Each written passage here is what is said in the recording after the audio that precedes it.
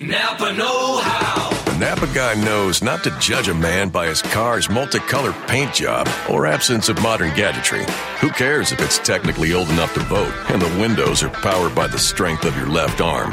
Your monthly payment is zero, and it'll stay that way. Because with over 500,000 parts and a little Napa know-how, you can keep anything on the road. She may not be pretty, but she's all yours. That's Napa know-how. Napa know-how. Blog Talk Radio. Good morning and welcome to the Parenting Aces radio show on Blog Talk Radio's UR Tennis Network. I'm your host, Lisa Stone, and as promised, today we have a great interview with recently retired professional tennis player Michael Russell, and I will get to that in just a second. But before I hit play on Mike's interview, I want to just put in another plug for the Saul Schwartz Save College Tennis All-In Tennis Tournament happening in Baltimore, Maryland, August 20th and 21st. If you haven't signed your children up yet, your junior players up yet, I hope you'll take a look at the tournament website. You can find a link to it on the Parenting Aces Facebook page, on our Twitter feed, on our website. This is going to be a great event in honor of my good friend, tennis's good friend, Saul Schwartz, who passed away suddenly this past March at the age of 47. And we're really hoping to do him justice in terms of honoring the work that he committed himself to promote college tennis, to promote the game of tennis in general.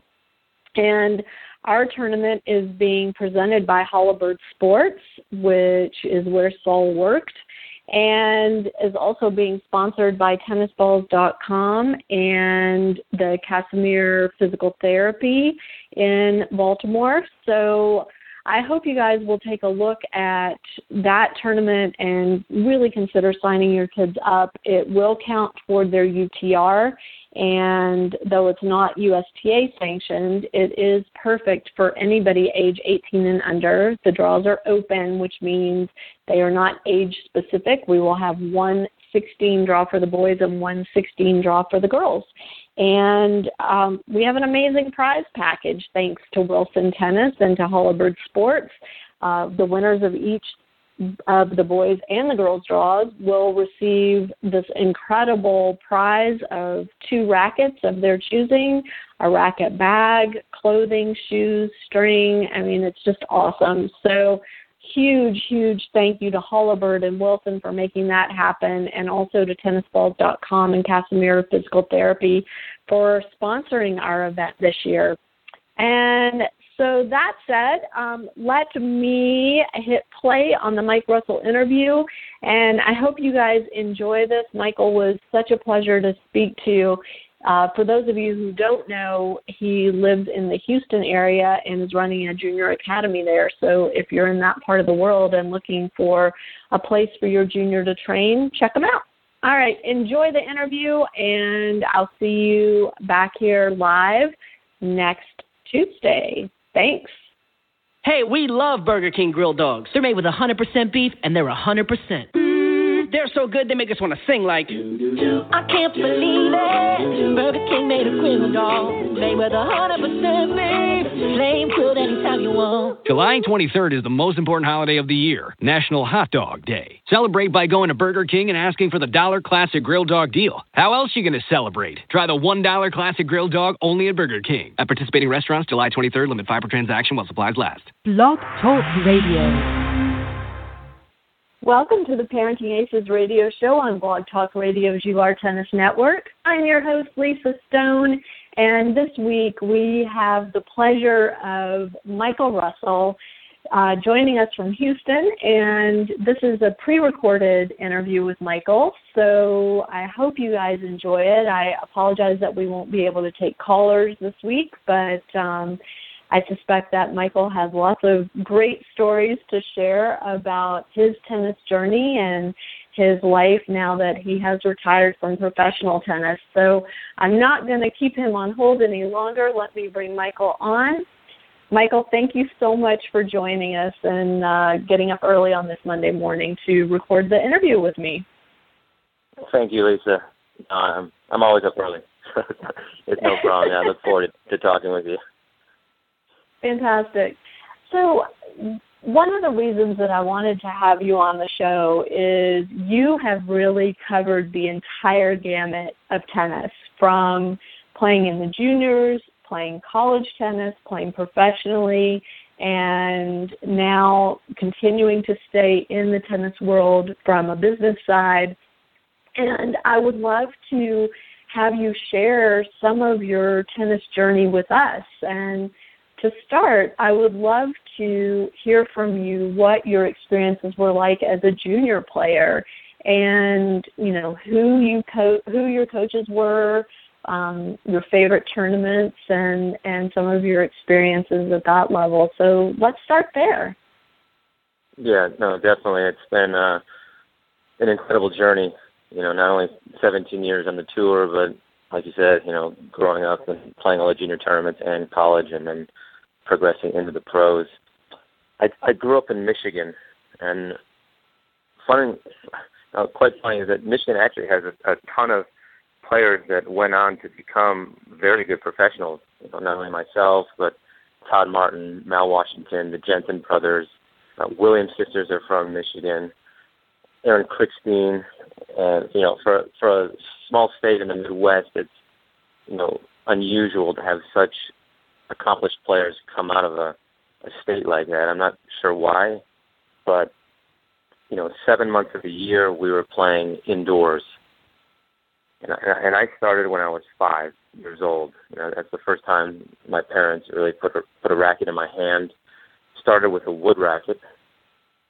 I'm not that old, but I did start with a wood racket when I first started playing tennis at 5. And I was fortunate that I have an older brother. He's 3 years older, and my parents.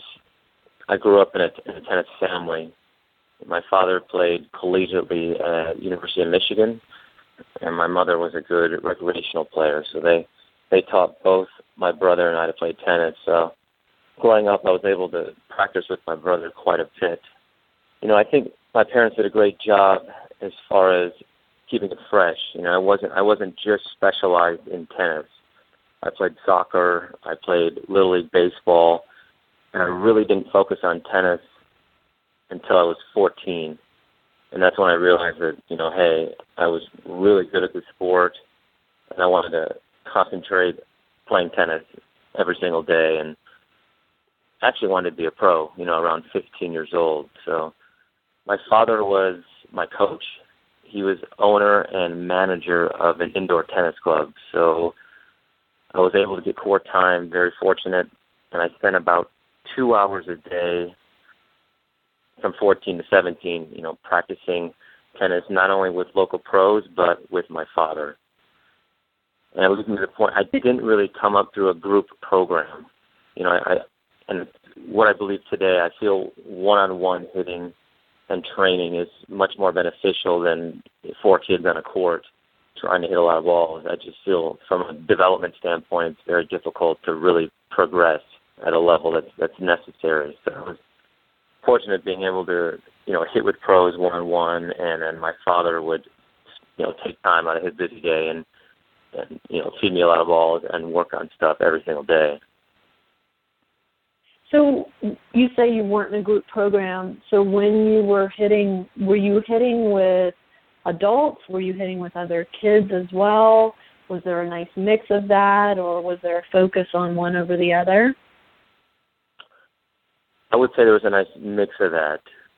I would hit with my brother quite a bit, and then I would hit with adult pros and play sets and sporadically play tournaments throughout the year.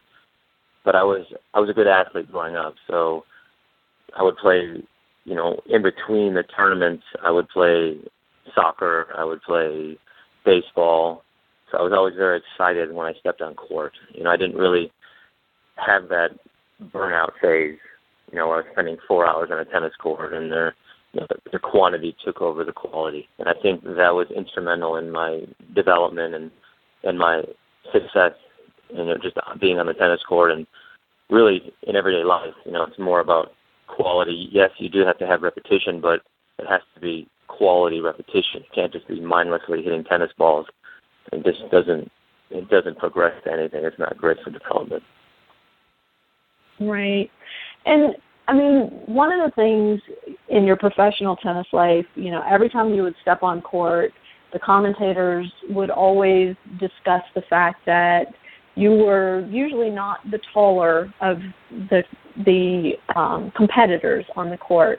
I'm wondering if your size impacted your development, impacted your hunger to get better as a junior, or were you height-wise competitive with your peers at that point? Is that the way Lisa is saying that I was a little bit small? I'm trying to be politically correct here. I'm from a small family, so I'm sensitive to that. No, so yes, I mean, especially nowadays, tennis on the pro tour, the average height is 6'2" and growing even taller. You see quite a bit of guys 6'5", and even the women as well. 5'11" that move well. In juniors, I was always about between 5'5" and 5'8", and even in junior tennis, the players started to get bigger and stronger and taller. And a lot of the coaches, they didn't really think I had a future because of that reason. And I just added that to my motivation. I knew my father believed in me, my family believed in me, but most important, I believed in myself. Because at the end of the day, you are your own coach. Especially in tennis, being the only one out there. You can have a huge team, which is important. It's extremely important to have a great support team, but I had to believe in myself. So I was always out there trying to prove people wrong, that I can make it. It doesn't matter. You don't have to be 6 feet tall. You don't have to serve 140 miles an hour. And I had that mindset all through juniors. And I know I haven't talked about it yet, about when I really decided to get extremely fit and create that dedicated fitness and preparation routine. But once I established that, then my game really took off, not only in juniors, but collegiately and in the pros. And I think part of the reason was because I was so disciplined and dedicated and motivated to prove to people that I can be successful, at every level. It doesn't matter your size, doesn't matter what people label you. It matters what, you believe in yourself and that you can accomplish anything. Well, that's a great segue to talk about your off-court training, because I actually read an article you wrote for the Universal Tennis website's blog about your fitness and nutrition and your commitment to that, and it started really young. Yeah, it did. I was a good junior player. I was, one of the top players in Michigan. I had a good sectional ranking in Westerns, but my fitness wasn't where it needed to be. I was 14 years old, and I would lose a lot of matches because I would fatigue, especially later on in the tournaments. And my game style was trying to run around, hit forehands. I like to hit my forehand as hard as I could, a little bit like Jim Courier. And I was very fast, kind of like Michael Chang. So, the three guys growing up that I really admired was Jim Courier, Michael Chang, and Andre Agassi. In order to play like these players that I was idolizing, I needed to get fitter. And I played a match at Kalamazoo, which is, the most amazing junior tournament in the world. It's the pinnacle of junior tennis. And I know anybody listening, all the junior players and the coaches, I'm actually going to Kalamazoo this year. I'm going to be part of the exhibition. It's the highlight of the year. I mean, that's what you really strive to get to. So playing in that tournament, I actually lost to one of my good friends, Mike Bryan, part of the Bryan brothers, the best doubles team in the world. And I lost the match in 3 sets, and I was so disappointed because my fitness failed me in the match. And so, what did you do? I mean, that's That's a horrible feeling. I know. I've watched kids in that situation, and it's terribly frustrating. And so, how did you know what to do, and what did you do at that point? Oh, I think I lost you, Mike. I did lose you. Okay, I'm going to call you right back. I'm not sure what happened there. Let's get Mike back on the line. You've reached Michael All Russell. Right. You there? Please leave your name, number, and I'll get back to you as possible. Thank you. All right, I'm going to try him one more time. For some reason, we got disconnected. I apologize to the listeners. And Mike, hang on, I'm coming back to you.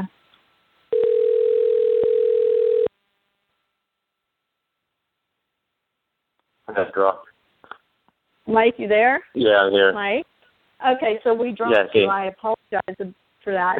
So you were just starting to talk about your match against Mike Bryan at Kalamazoo, and how your fitness led you down there. And I was asking you, I don't know if you heard my question, but how did you know what to do at that point to make the positive change? So I knew that the reason that my fitness failed me was because of my own choices. I wasn't putting in the extra time, not only on a nutrition standpoint, but also from a fitness standpoint, whether that was core exercises, doing sprints, endurance, and especially at that time, we're talking back in 1994, athleticism and fitness trainings, especially tennis-specific fitness training, has really progressed over the years. So at that time, I decided I needed to create a program to get to the level of fitness that I wanted to be. I didn't want to lose a match because of my fitness anymore. Because in tennis, there's very few things that you can control. I feel it has more variables than any other sport in the world between, different balls every week, different tournaments. You have a different opponent. You have to deal with the environmental elements, the wind, the sun, the traveling. So it's so many variables. So I wanted to try to eliminate the variables that I could control. And by doing so, my game just catapulted. The following year, I finished number one in the country in singles and doubles. I won the Kalamazoo title in singles and doubles. I was elected to the USTA national team, and we traveled around the world playing the international Grand Slams, junior Grand Slams, Wimbledon, French Open, Australian Open, and U.S. Open, and it just changed my life forever. In my mantra, I now, fitness is a part of my lifestyle. I work out still to this day, 6 days a week. It just, not only is it a great stress reliever, but it just allows me to mentally prepare for every day. It's just part of my routine.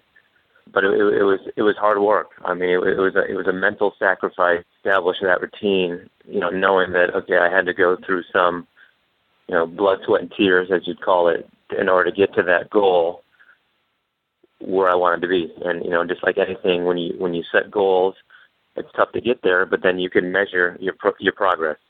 And I could see how I was getting fitter, I was getting stronger. My tournament results were getting better because of it. And I continued to progress and develop my routine and change it throughout the years, depending on, how I felt physically, any injuries I had, and as well as, the knowledge that I learned along the way from different physical fitness gurus and mentors and my own experiences. And so when you first set out to improve your fitness, like you said, the science wasn't really there back in 94. This is a pretty recent area in the fitness world to have tennis-specific training recommendations and have the science to back it up. So what resources did you use at that point? So we did have the internet in 94. It wasn't obviously as widely used as it is now, but we did have the internet. And then I also used several books a lot of literary books.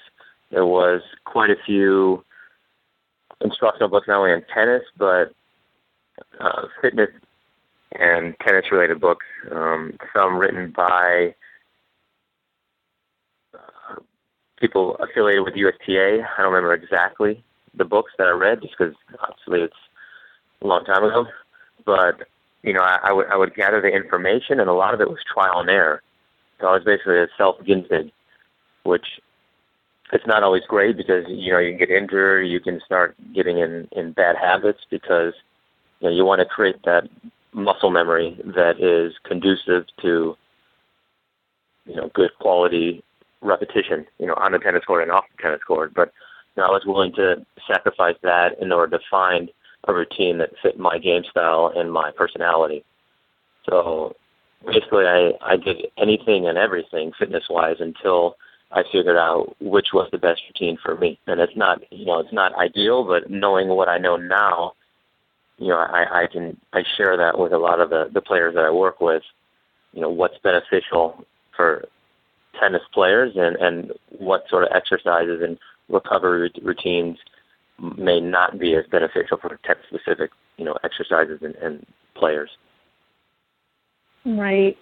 So, there's a lot of debate in the tennis world, and I'm part of all these online forums with coaches, and there's always conversation around to weightlift or not to weightlift as a tennis player. I don't know your specific fitness routine, but just looking at you, from a physical standpoint, it looks very obvious to me that weightlifting has been part of your fitness program. Is that the case? And if so, how did you kind of come to that? Yeah, I'm definitely very muscular. Some of that is genetics, but 80% is I do spend a lot of time in the gym, but it's not heavy weights. I put on muscle very easy, but it's all designed the way I created my program. So I didn't start lifting weights until I was 16. And a lot of people would say, well, that's really early. But, 25, 30 years ago, that was actually late. I know some people that were lifting at 14. But I never lifted heavy.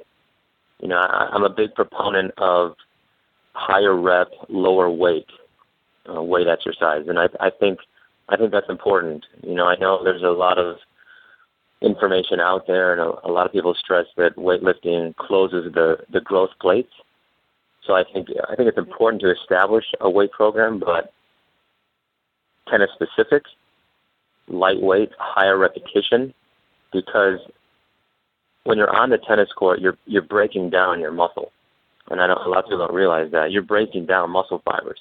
If you're on a hard court, you're basically doing an hour and a half to 2 hours of sprints on asphalt. It's almost like a parking lot back and forth. Not very good for you. It's not good for your knees. It's not good for your lower back. And you're breaking down everything. So in order to be able to withstand all the rigors of, running side to side and hitting a tennis ball, you need to have muscle endurance. And especially with modern day tennis, as being as physical as it is, you need to have those explosive exercises in a controlled environment. So I am a proponent of lifting weights, lightweight, higher repetition, and I wouldn't start until you're 16 years old, until you're more developed physically, and as long as you're not sacrificing any type of growth plate reduction, and it can be detrimental. Okay, great. So let's transition. At some point, I would suspect around that same time, when you were incorporating these incredible fitness regimens into your training and seeing these incredible results, you made a decision to play college tennis instead of going straight to the pro tour. What was involved in that decision?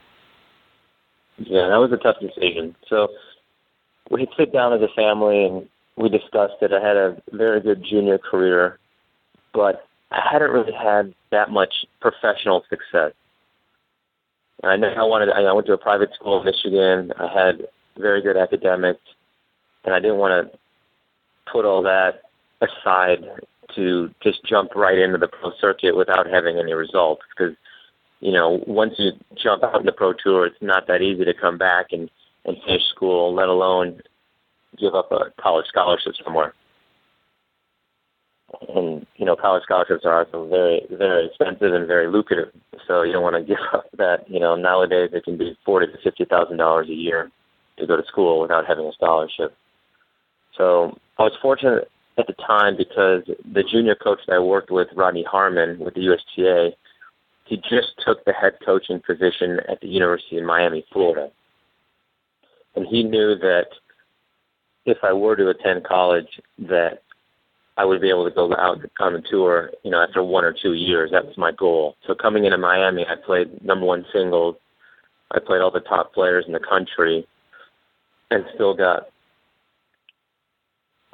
was able to play over 70 matches in college, and in a structured platform. You know, college, they have, not only you have the coaches that are working with you every day. I think nowadays it's 20 hours a week, but you have the gym right there. You have physios. All the travel is completely structured. And then most important is I got subjected to the college environment. You know, the social skills plus academics. I was able to, you know, see what college life is like and work towards getting my degree, which is most important. So my time at Miami was great, and I was still focused on trying to become a professional tennis player while I was at Miami, but I was still subjected to college tennis and the environment and working towards my degree. I think it was a much more balanced lifestyle, and the fact that I had so much success at Miami as a freshman. I finished number 7 in the country, and I won the Rolex National Indoors. And at the time, I had the all-season singles wins. So I really pushed the envelope at Miami to be one of the best players that ever played there. And that was one of the reasons why I went there. So then after my freshman year, I played as an amateur. And it was at the time when I still had satellites. Now they have futures. So I played 8 weeks, and I went into those 2 satellites. I think I was ranked 1,600. I had 1 ATP point from 8 months prior when I played a satellite. And at the end of the 2 months, I was already ranked 300 in the world. So I finished second in both satellites. And at that time, that's when I said, okay, you know what? You know, I'm 19 years old. I'm 300 in the world. I've already proven that, you know, I pretty much dominated the college scene except for the NCAAs. I think it's a prime moment for me to turn professional and see how I do, you know, and as long as I make the promise to return to school one day and finish my degree. You know, tennis has such a short lifespan. I obviously pushed that many, many years. But, you know, usually the typical career on the ATP Tour is usually not more than 10 years. So I wanted to, you know, really give myself a chance to be professional because I worked so hard the years prior. And then I made the decision to turn professional in February of 1998. Were your parents involved in that decision, or was it more of a conversation between you and Rodney, or a combination? It was the biggest conversation was between my parents and myself. You know, we talked about it, had lengthy discussions. Rodney was involved, and we just, you know, we decided for me to return to Miami as a sophomore, I would really be returning just to try to win NCAA, you know, the singles title. And there's nothing wrong with that, but I felt to make a commitment for, you know, 9 months out of the school season just to win NCAAs, there's not only is it a lot of pressure, you know, pressure is good, but that's extreme pressure, you know, just one tournament, 9 months. And the fact that I already had so much success and I tasted success at the pro level already just in 2 months, you know, we decided as long as I returned one day to finish my degree that this was the right moment to turn professional. I was excited, I was motivated, and the USTA was going to help me for the first year and a half with providing a coach that a bunch of the players shared, and that also helped as well. So there's, you know, a big kind of movement now again for these top juniors to go straight to the pro tour. We've seen it a lot. And then we see stories like Noah Rubin, who goes to Wake Forest for a year, gets to the NCAA finals, has like you, a phenomenal freshman year, and decides to hit the pro tour at the end of it. If you were guiding someone now, I mean, do you have regrets about the way you went about it? Even in terms of, gosh, I wish I hadn't gone to Miami that one year, I wish I'd gone straight to the tour, or do you feel like the way you did it was ideal for you at that time? I definitely think the way I did it was ideal at that time. Physically I wasn't ready to withstand the demands of the pro tour. At 18 and 17, you're competing with men. I'm still a teenager. And, most of these players are 25, 26 years old, have been traveling around the world for many years. They have their own physios, their own teams, much more experience than I did. And I hadn't tasted that success at that level. I'd only tasted the success at a junior level. And so for me, it was natural to go to college and then try to be successful at that level, which I was. I'm a proponent of going to school, but if you see players, 17 years old and they're already having success at a high level, like already on the pro tour, then I think that the decision becomes a little more complicated. But for my situation and the way I was physically, I wasn't ready to withstand those demands, and I didn't think I could have success. And I think if I didn't go to college, I would have lost a lot of matches, very early, and I think it would have crushed my motivation as well as my desire to be a pro tennis player. So I think that 1 year at Miami really helped me develop physically. Like I said, I played over 70 matches, which is incredible because in juniors at the time, I usually played about 10 to 12 tournaments a year, and I was lucky if I got 40 to 45 matches. So in college, when I'm playing all these matches, it just really helped to solidify my game, the way I was playing and, moving well and get even more fit, and then be exposed to some great coaching with Rodney.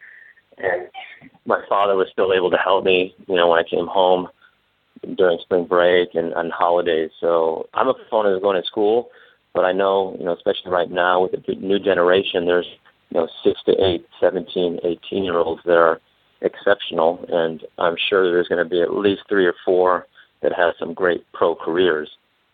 It's just the other 3 or 4 that if they don't make it, then they're going to have to go back to school and hope it's will and get a degree and be successful in another aspect. Right. So, when you hit the tour, you were still a teenager, though, yeah? You were 19 at the time, is that right? I was 19, and it was difficult. I went out and I played futures. I went to Europe right away, and I just recovered from a broken arm. I broke my humerus, had a spiral fracture, and so it was. I went out and it was difficult. I was playing on indoor carpet in Austria. It was a beautiful place, but I was losing matches. First round, second round futures, not getting any points. It was lonely. I didn't know anybody. It was hard to get food, at the time. I didn't speak German. So, it's just one of the experiences where, you're in college, everything's protected. You have this big umbrella around you where everything's provided for you. Basically somebody holding your hand. Now all of a sudden I'm out on the pro tour and nobody cares. You're out there fending for yourself. So I learned very quickly, real-world experience, that, I had to establish either not only a team around me, but I had to mature very fast in order to be successful at this level. Was there ever a point that first year where you were tempted to just buy a one-way ticket back to the States?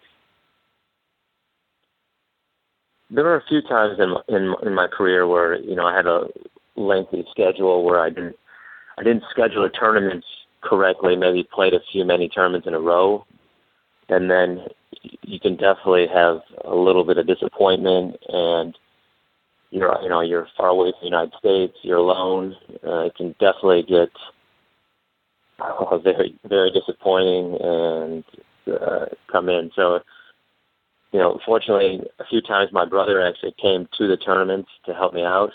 This is early on in my career, and USTA, we did have a traveling team after my first 6 months, and I think that helped as well because I had some other American players that I traveled with so that we could not only practice with each other, but, we pushed each other a little bit. So that is a healthy competition. If I saw one guy playing really well, I wanted to taste that same level of success, and I think that's also very important. How did you reconcile having a social life, because I know you're married, you have a family, reconcile that and reconcile your nutrition and fitness program when you were traveling, and your desire to complete your college degree? How did you make all of that happen? It's difficult, just like anything, but a lot of it's time management. I'm very, I made reference to, I'm very goal-oriented. Some people would say a little bit obsessed. So when I make a plan and I make a goal, I will accomplish it. So when I met my wife in 2004, I already had my nutrition program established, but my wife, coming from a health and fitness background, she was a fitness competitor. She also had similar goals that I did, and we have a lot of similarities. And she would travel from 2004 to 2010. She was traveling with me sporadically, but then in 2010, we made a commitment that she would travel full time and really be a part of my team, not only on the managing side, but also on the culinary side. So we were actually staying in an apartment at a lot of the tournaments, and she would create all the meals and make my life a lot easier from a nutritional standpoint, because I didn't have to worry so much about trying to get the right nutrition or trying to find, a restaurant that, if we're not in a city, a large metropolitan city, she could create something that would be in line with my new nutritional program. As far as going back and finishing my degree, I was also fortunate that at the time, the ATP had a program where you could finish your online degree with University of Phoenix, and I was able to apply and receive a full scholarship. So it was difficult to get 3 years straight with no break while I was still competing. So I joke with one of the guys, because we always talk about it. 1 year in Australia, I played Juan Martín del Potro in a night match on Hisense Arena, which is the second stadium. And we played a 4-set match. I finished at 11 p.m., and then I had to take a 3-hour math final afterwards. And I'm sure there weren't too many players taking a math final after playing a 4-set match. But that was just part of my personality. So, when I agree to do something, I always want to make sure I do it to 100%. So I finished my degree with honors, which I'm obviously very proud of. And I was also able to balance, the social part and creating very, very good time management skills along the way. But, on the pro tour, you had to set aside your social points that you really want to create, because, it's a business, especially nowadays. When I first started in 98, there's a lot more socializing going on. It was more of a team as far as the whole tour. You would play tennis, then you'd play matches, then you'd go out and you'd have dinner together and just kind of hang out, and even some of the guys would, go to the nightclubs together. But, now with being such a business, everybody keeps to their own teams, because the sport has increased financially dramatically.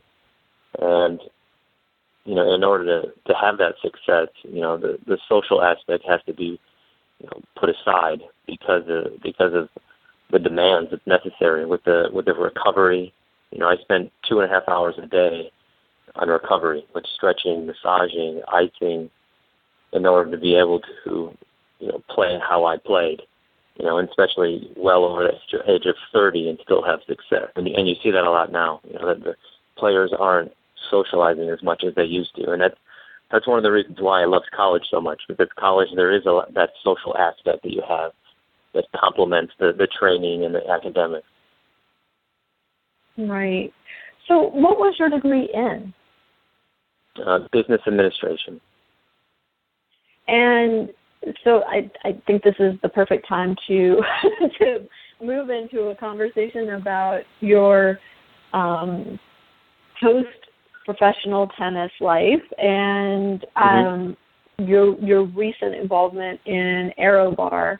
And I'd love for you to talk about AeroBar and how your involvement with the company really marries your love of sport, your love of training, nutrition, and obviously utilizes your business degree pretty well. So can you talk a little bit about how you got involved and who your partners are and what the company's all about? Of course. So my last match was in August last year at the U.S. Open. And after the U.S. Open, I took 2 to 3 months off just to not travel. You know, I've been traveling for 35 weeks a year for 20 years, you know, being a part of the tennis lifestyle. So I took three months off and just to relax, not travel, enjoy the retirement life a little bit. And then in January of this year, I started Michael Russell Tennis, which is a tennis program here in Houston where I work with high-performance juniors and elite athletes. So because, you know, not only am I developing the players, but I want to mentor them through all my vast experiences, you know, of playing through the juniors and collegiate days and on the pro tour. You know, I think it's extremely important for our young kids coming up that they have that exposure to somebody that has so much experience like I do. That being said, with being involved in tennis, when I was at Miami, 3 of my good friends, Mark, Rob, and Andrew, they contacted me about 2.5 years ago while I was still playing, and we talked about creating an energy bar. And they were really excited. You know, they said, tennis doesn't have an energy bar, and we'd love to try to get into that environment, and I think it'd be a great business opportunity. You know, what do you think? And I was all for it. I agreed.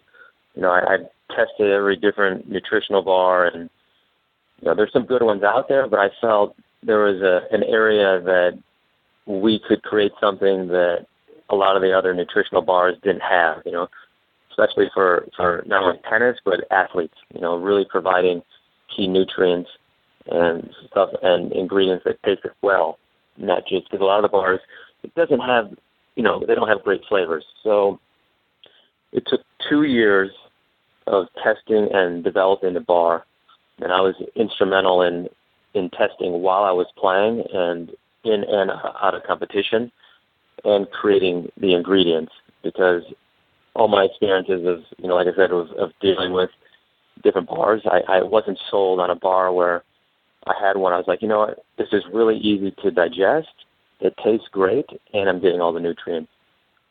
So finally, after 2 years, I feel we perfected it. We created AeroBar. We just launched it, and, you know, I think it epitomizes that healthy lifestyle. You know, it's a gluten-free, all-natural ingredients, and it tastes great. And we created 2 flavors so far. We have chocolate chip and honey cinnamon. And all the feedback from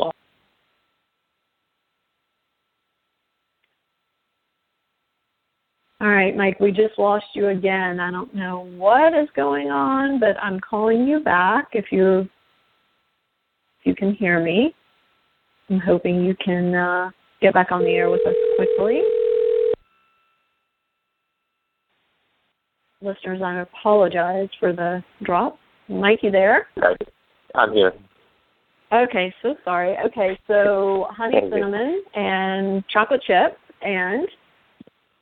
Yeah, and those are the two flavors that we've created so far, and we have a whole nutritional and flavor line that we expect to expand in the future. But the feedback has been phenomenal.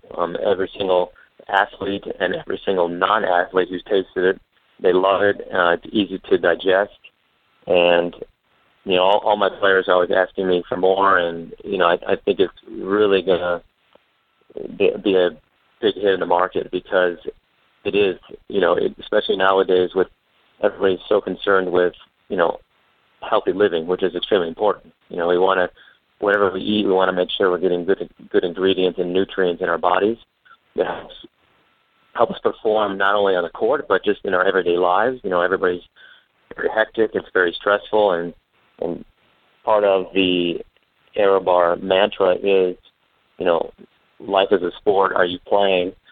And that just refers to that healthy lifestyle. You're getting the right ingredients and right nutritional elements and electrolytes to replenish the demands of everyday life. And I think, we've done a great job of creating that. It's taken 2.5 years, which is a long time, but that's what's necessary to create a great product. And I'm really excited about it. So is AeroBar a bar that players will eat on court during matches, or is it a recovery bar? How are you anticipating it'll be used by the players themselves? Yeah, so its main focus is as an energy bar. So eaten while you're on court or prior to any type of exercise. It gives you a lot of energy. We haven't created the recovery bar yet. That would have a little more protein and especially amino acids, as far as, because that's what's most important in recovery. This is more geared towards creating the sodium and potassium content, which is what you lose a lot when you're on the court. So this replenishes all of those key nutrients and electrolytes, and it really helps you reach that finish line. I sound like a salesperson, but obviously I've been testing this bar for a long time, and we've been, through a lot, and I'm really happy that we finally got to the point we're at, and I'm proud of it. It tastes phenomenal.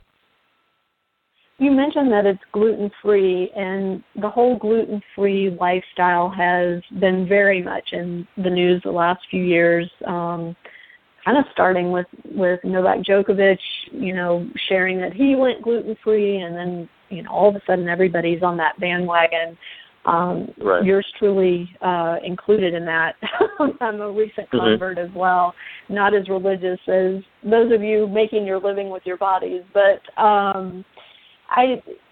I find it so interesting, and I was kind of one of those people who was really skeptical about the whole gluten-free thing, especially for people who didn't have a proven allergy to gluten. Why right. would you eliminate it from your diet if you're not allergic or having trouble digesting it?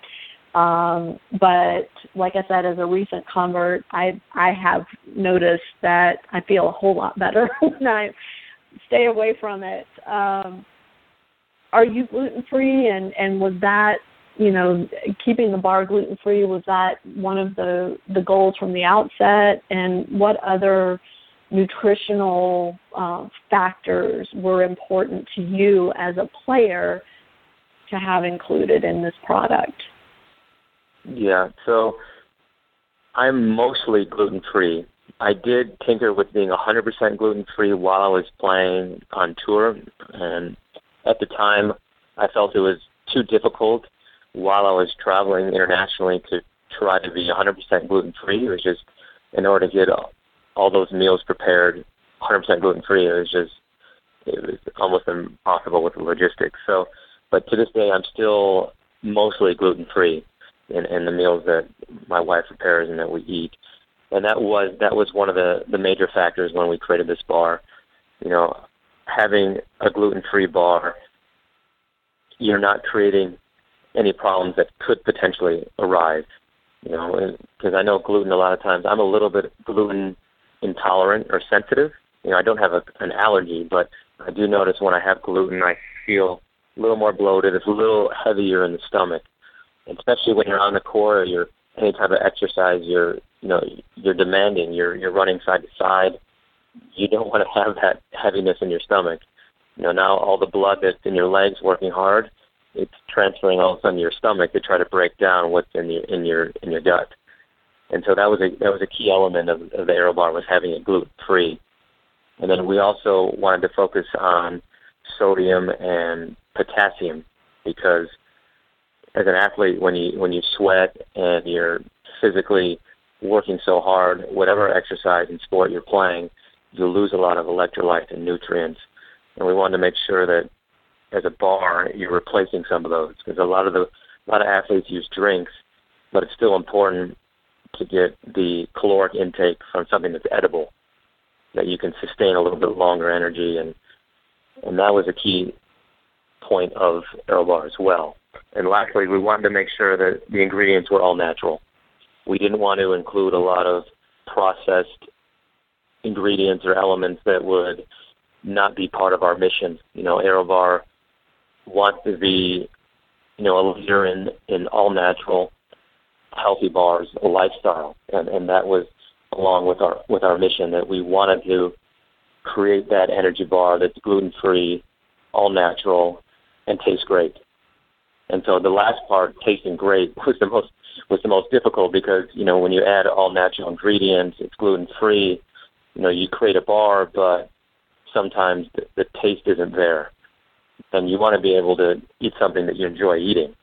And it took a while to finally get those key ingredients that makes it great tasting. And now that we found that, I'm eating AeroBars just as snacks, because it's light. It's not heavy in my stomach, so it's something I can take on the go even when I'm not on the court.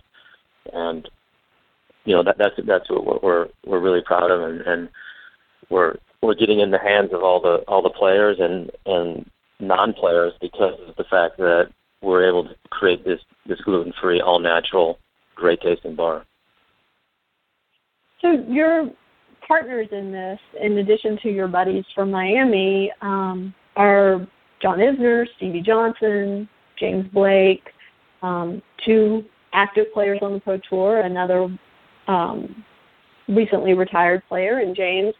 And I'd love to hear, because there's been a lot of conversation, especially with USTA player development, about the importance of keeping you guys involved in the sport. And I'm specifically talking about you and James as recently retired pros, and having you there to share your experience with the players coming up. AeroBar is one way that you're doing that. Your academy seems to be another way. What are your feelings about your role as an ambassador for U.S. tennis and tennis development? Yeah, I think it's along the same lines as being a brand ambassador for AeroBar. All four of us are brand ambassadors. It's important to establish your brand, as a human being, as a player. So I established that my brand is someone that came through juniors, the collegiate rankings, and the Pro Tour with dignity and professionalism, and played as hard as I could. I tried to have a great time on court. If you watch my matches, usually I'm smiling, and I always gave it 100%, and that's what my persona was. And I think it's important to give back to the sport that has given so much to me. And that's why I wanted to stay in tennis.